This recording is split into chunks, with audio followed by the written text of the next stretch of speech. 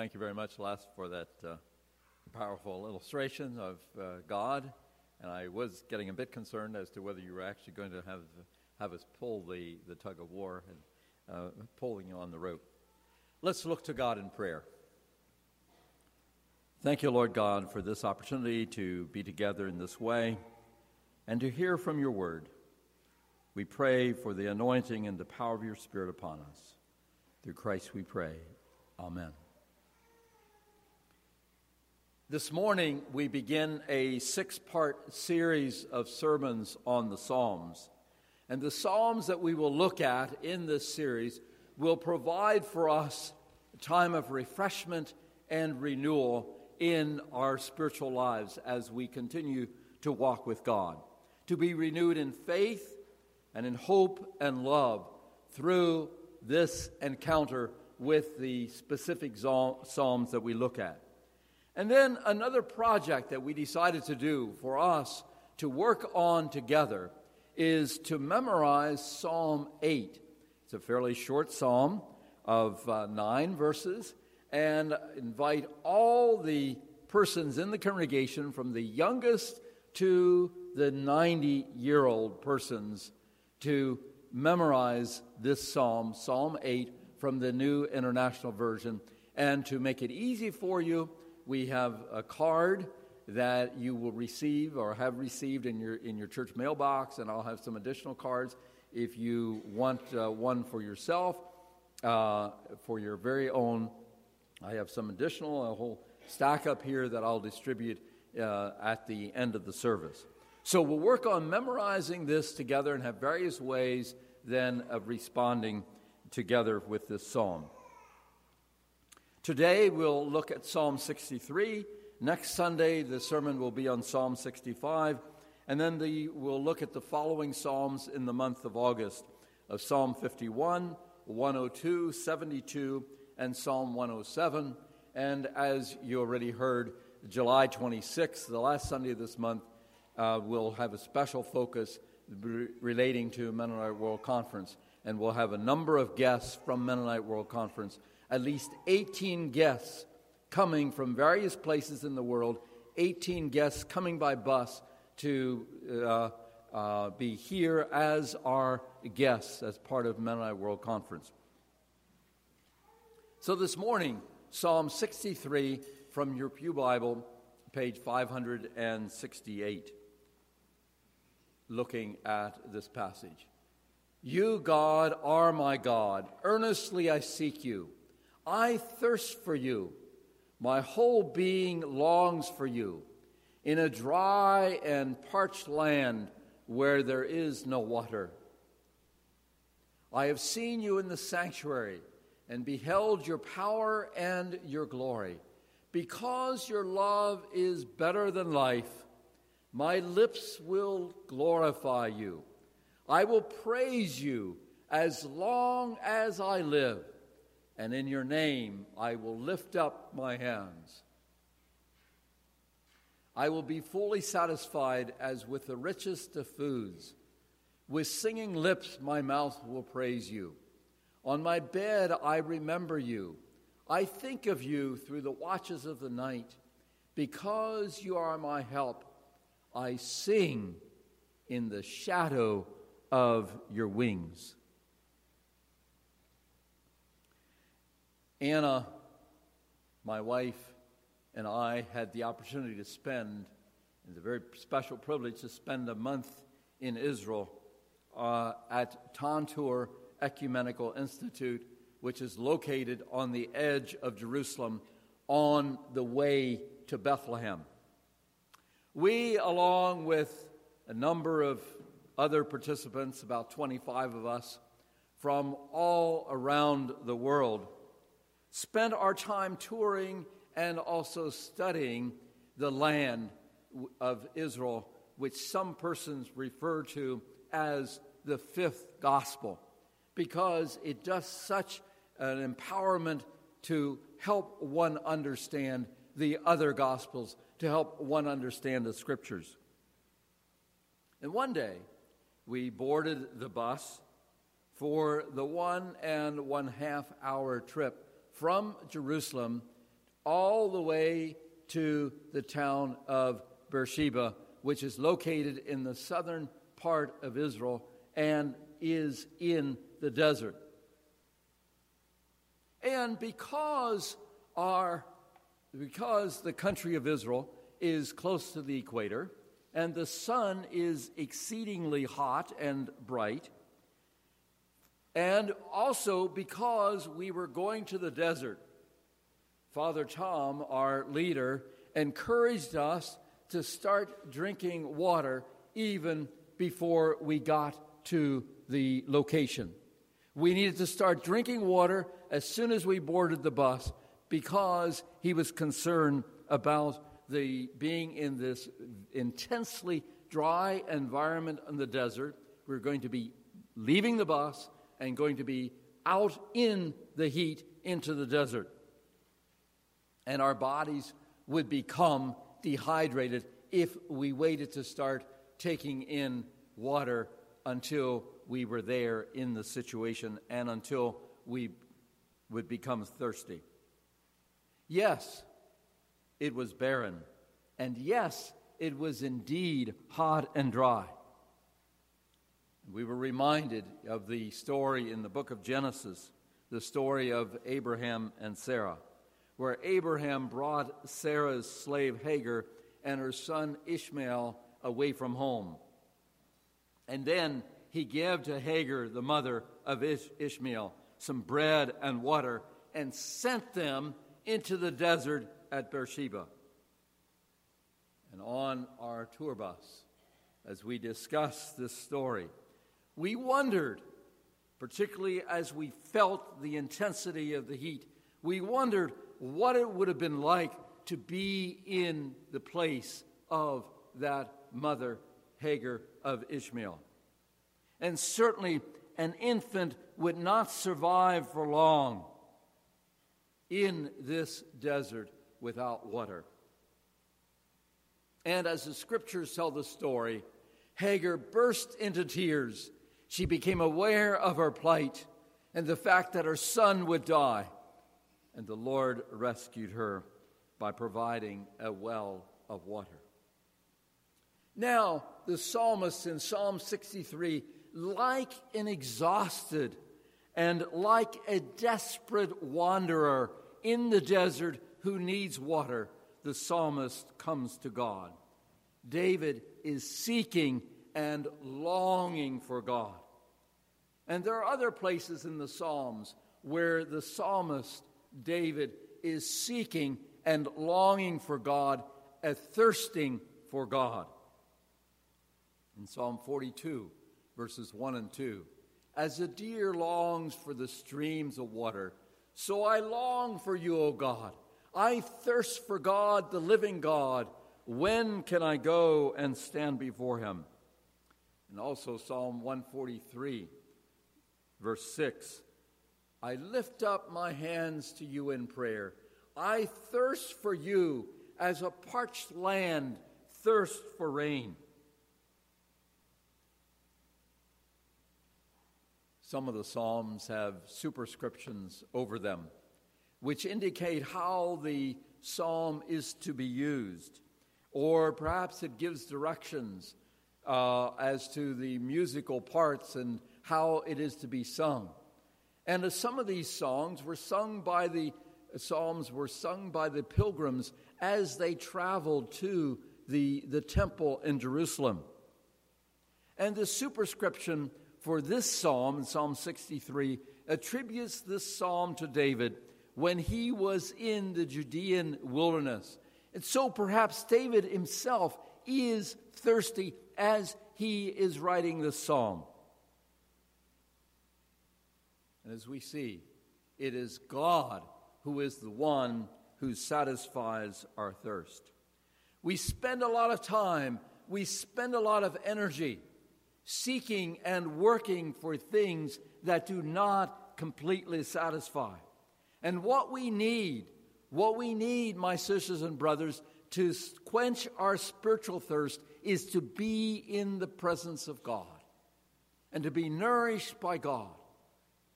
To quench our spiritual thirst in the presence of God and worshiping and serving together with the people of God. More about that a bit later. It was St. Augustine of Hippo, an early church father and doctor, writes in his Confessions this well-known statement. He says, "You have made us for yourself, O Lord, and your heart is restless until it rests in you." And you may want to jot down the answers to the notes, or just take your own notes. In the bulletin, you can find that on the message notes. And so this is one of the answers to the question: is our heart is restless. That's the second one. And our heart is restless until it rests in you. Esther Augsburger is an artist who is involved and was involved in setting up art conferences, particularly for Christians in various places in the world. Esther and her husband Myron have traveled to India and to Asia and Eastern Europe to hold those kind of conferences as they work together as a couple. And one of those assemblies was in Budapest, Hungary. And while it was in Hungary, it still attracted a number of Romanian artists. And the Romanians who came to this conference, this assembly, brought along Livia, the curator of the National Art Gallery in the city of Cluj. And even though they brought her along, even though she was not a Christian. And for the first part of the conference, Livia was on the fringes. She was critical and also somewhat obnoxious. But Esther kept reaching out to her and kept relating to her and invited her to help prepare for an exhibit for the public at the end of this conference time. And late at night, while Esther and Livia were walking back from working on the art assembly, while walking back to their lodging, Livia suddenly said to Esther, "I'm so wicked. I can't come to God. My husband and I are having a terrible time. I'm so wicked. I can't come to God."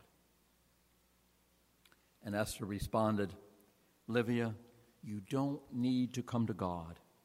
God has already come to you. All you need to do, Livia, is to say yes to Jesus." And Livia looked at her in some surprise and asked, "Do you mean that?" "Yes," Esther said. "All you need to do is to say yes to Jesus." It was 2 days later, and Esther was finishing up the assembly event, the conference for these artists, and she was leading the closing session. And as she was leading the closing session, she felt nudged by the Spirit to invite others to speak. And she said, "Some of you may like to share what has happened to you during this conference." And Livia was immediately out of her seat, and she hurried to the front, and she said, "I just want to tell you that I am saying yes to Jesus." And the crowd was joyous and very, very supportive. And it was a year later, Myron is back to the same area and is preaching at the Baptist church in her city. And Livia was sitting in the front of the pulpit, paying rapt attention. Livia had discovered that the living water is Jesus, and it was Livia then who was being nourished and being fed by the Scriptures and being fed as she continued to relate to the people of God in her city of Cluj. The prophet Isaiah emphasized pointedly to Israel that it is only in God where their thirst can be assuaged, where the prophet says in this pointed message in Isaiah 55, verses 1 to 3, Ho, everyone who thirsts, come to the waters, and you that have no money, come and buy and eat. Come, buy wine and milk without money and without price. Why do you spend your money for that which is not bread, and your labor for that which does not satisfy? Listen carefully to me, and eat what is good, and delight yourselves in rich food. The prophet stressed here, the prophet Isaiah also, in addition to the psalmist, the prophet Isaiah is stressing that it is in God where our thirst is quenched. It is in God where we find the rich food that really nourishes us.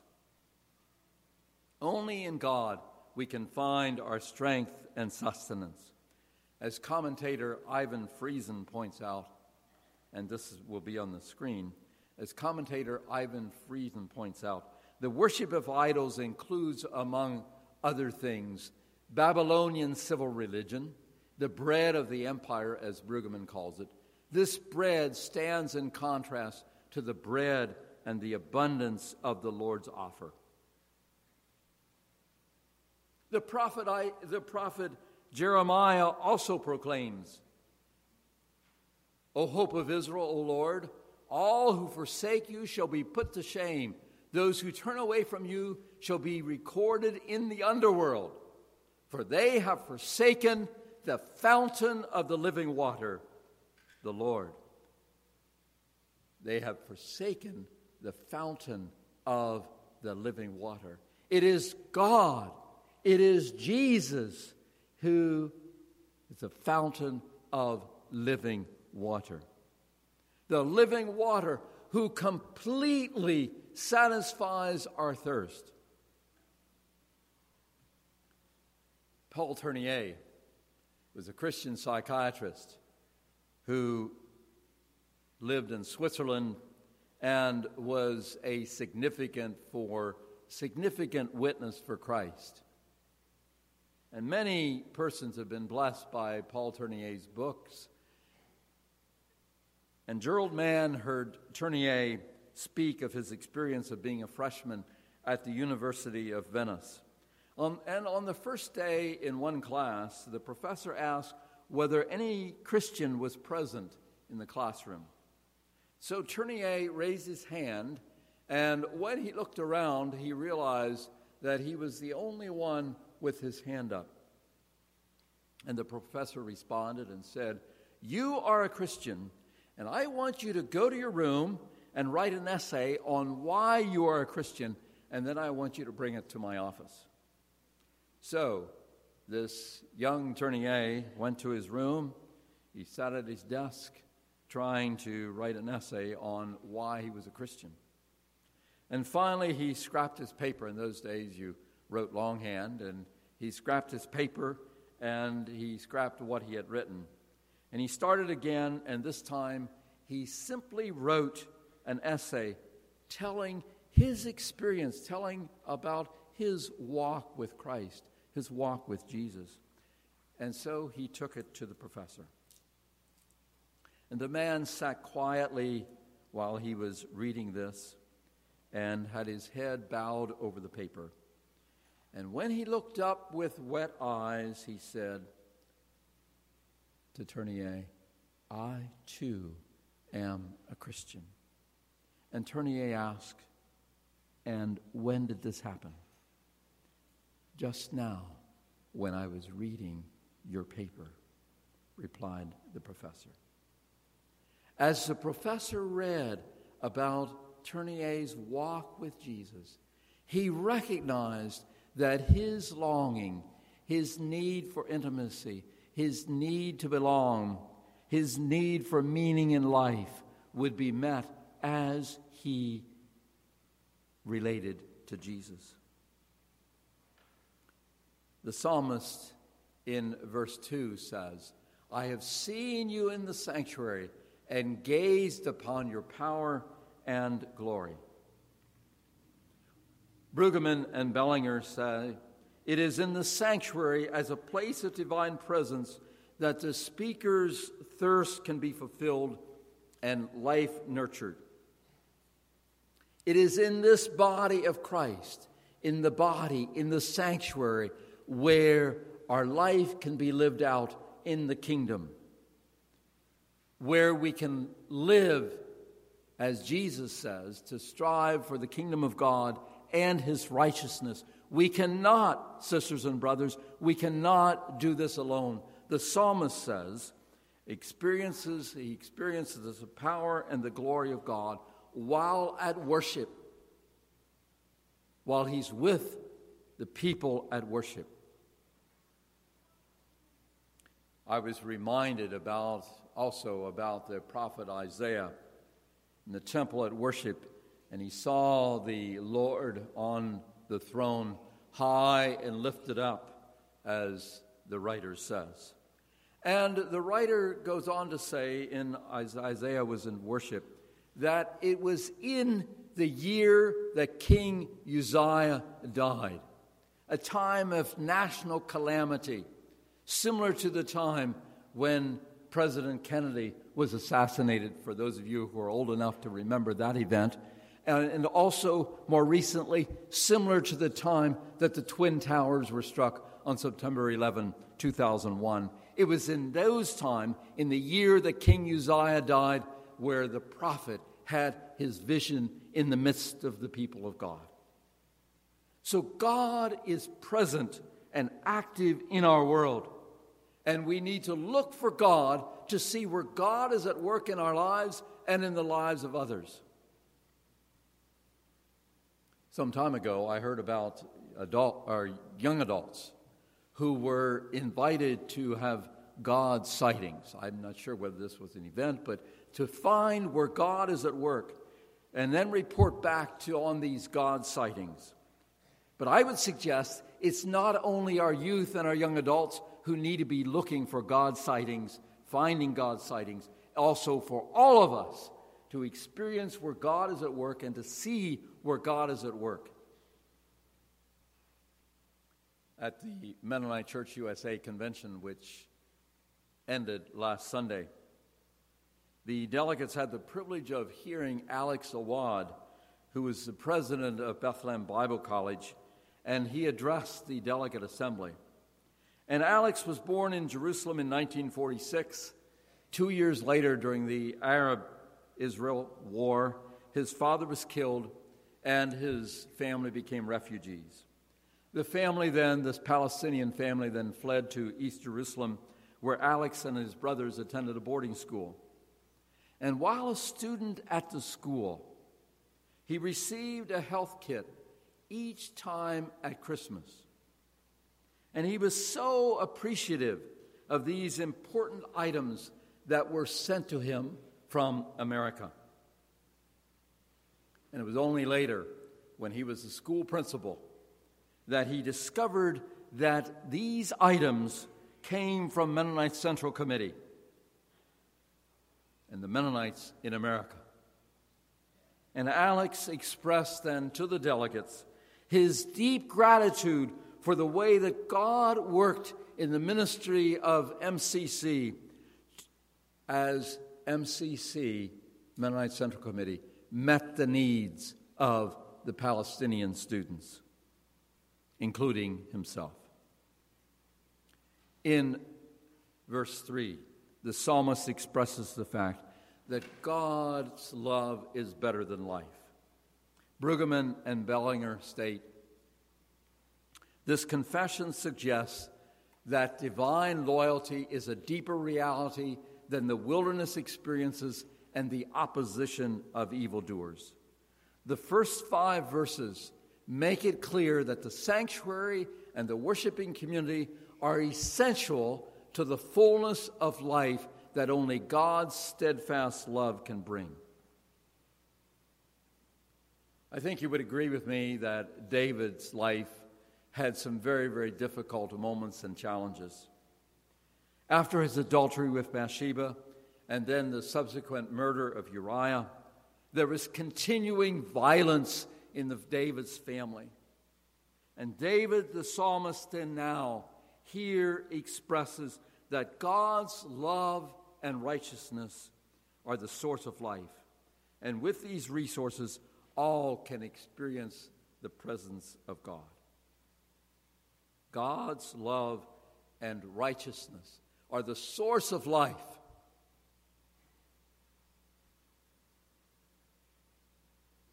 And all with these resources can experience the presence of God. So, in the wilderness experiences of life, the thirst for God is a form of prayer. Dan Schrock, who has been a pastor, has written a book entitled The Dark Night of the Soul. And Dan suggests that our thirst for God during this dark night is indeed a kind of prayer. He says, our desire for God, even if we do not verbalize it, is one of the most faithful expressions of prayer known to humanity. Our intense passion for God elevates God to the highest priority. The psalmist says in verse 4, I will bless you as long as I live. I will lift up my hands and call on your name. James Waltner says, living in the certainty of steadfast love, even in a time of spiritual drought, allows praise of God with one's lips and hands. The psalmist talks about worshiping in the sanctuary. But notice it's not only worship in the sanctuary, because David says, I commune with God during the watches of the night. I'm reflecting on God. So it's not only that we need a corporate time of prayer and praise and worship that satisfies the deep longings of our heart, but also part of the spiritual rhythm is contemplation and centering ourselves around the Word of God each day. The psalmist says, when I think of you in my bed and meditate on the watches of the night, for you have been my help, and in the shadow of your wings I sing for joy. The psalmist experiences the presence of God, not only with God's people, but also communing with God one to one in that daily rhythm. Pondering, reflecting on where we have seen, perhaps at the end of the day, reflecting on how we have experienced God, and pondering on where we have seen God at work, how we have been blessed by and nourished by God, reflecting back over the day. Or taking time in the morning and having devotional time, reflecting also, being nourished by the Word of God.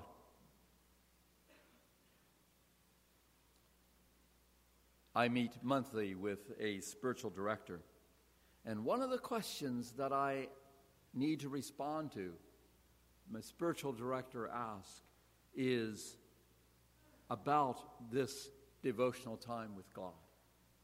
How do I experience coming to the water of life? And then also, how can I work on having an intellectual faith move to more of a passionate, heart-filled faith? How can I do that in my daily encounter with God? Livia thought she was too wicked. She thought she was too evil to come to God. She thought she was too evil to come to Christ, the living water.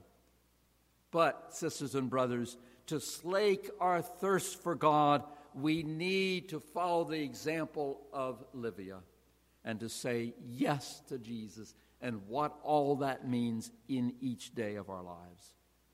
May we continue to come to Jesus and accept this living water to satisfy the thirst and the restlessness of our souls. Amen.